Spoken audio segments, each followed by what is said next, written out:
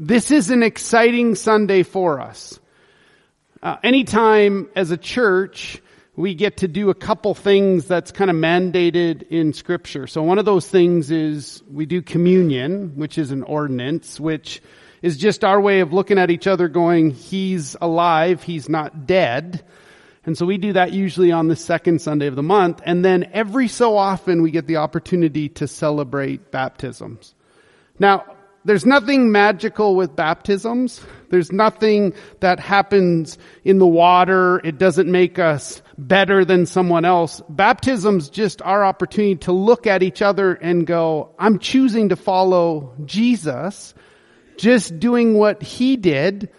And in that, I want you, my friends and community, to actually hold me accountable to that. The Christian life was never meant to be lived all by ourselves.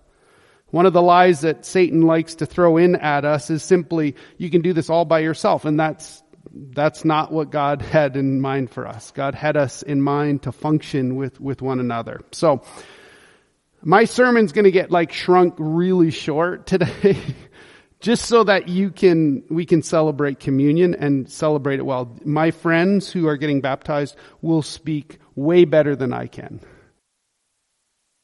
If you have your Bibles, turn to Mark chapter 1. Whenever we read Scripture, always use your imagination. See what's happening. So Mark chapter 1, verse 9. At that time, Jesus came from Nazareth in Galilee and was baptized by John the Baptist in the Jordan. And so if we read the first 8 verses, we started with verse 9. If we read the first 8 verses, that's John Baptist. That was his main role, to prepare the way for Jesus, to point people to Jesus. It sounds a lot like our role in this world. Point people to Jesus. Look at verse 10.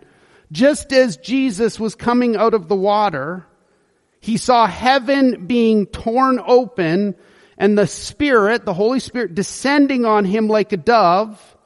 Remember, dove always means peace. So I come in peace. And a voice from heaven said this, "You are my son." This is God speaking. "You are my son who I love. With you I am well pleased." Today, with this baptism that we actually get to watch 3 people get baptized. They're going to share their story. Now, their story is unique to them.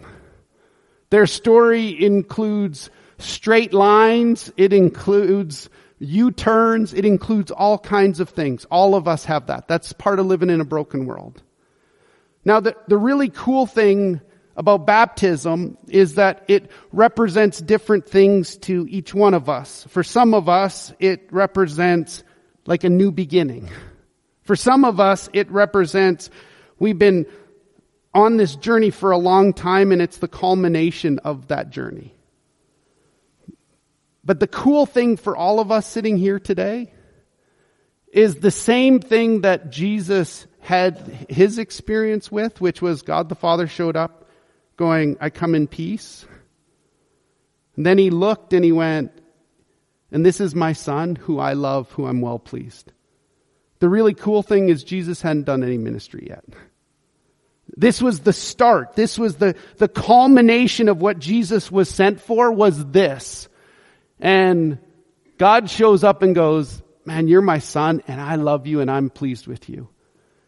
And if you hear nothing else this morning through the stories, through watching people get baptized, may you walk out understanding that truth. That God the Father is looking at you today going, "Man, you are my son and my daughter. And I am very pleased with you." And that should change the dynamic for us. At times, the dynamic we have is, if I just do enough good things, then God will love me a little bit more. No, that's what the cross was for. That's what grace is for. We don't deserve it. But Jesus needed his Father to look at him and go, "Man, I'm pleased with you," just like you and I need someone to go, "Man, I'm pleased with you." So I'm going to ask Nancy. Nancy's going to lead us in the baptismal piece. May you keep that Mark chapter 1 running through your mind as we get to participate in this great baptism. Let me pray and then God, thanks for the opportunity we have to watch our friends. Some of us have journeyed with these people for a long time. We're neighbors. We're co-workers. For some of us, the friendship starts today as they're part of us at daybreak. Lord, may you be glorified in everything that's said and done. We're so excited that as a church we get to celebrate this ordinance together. We ask all this in your name. Amen.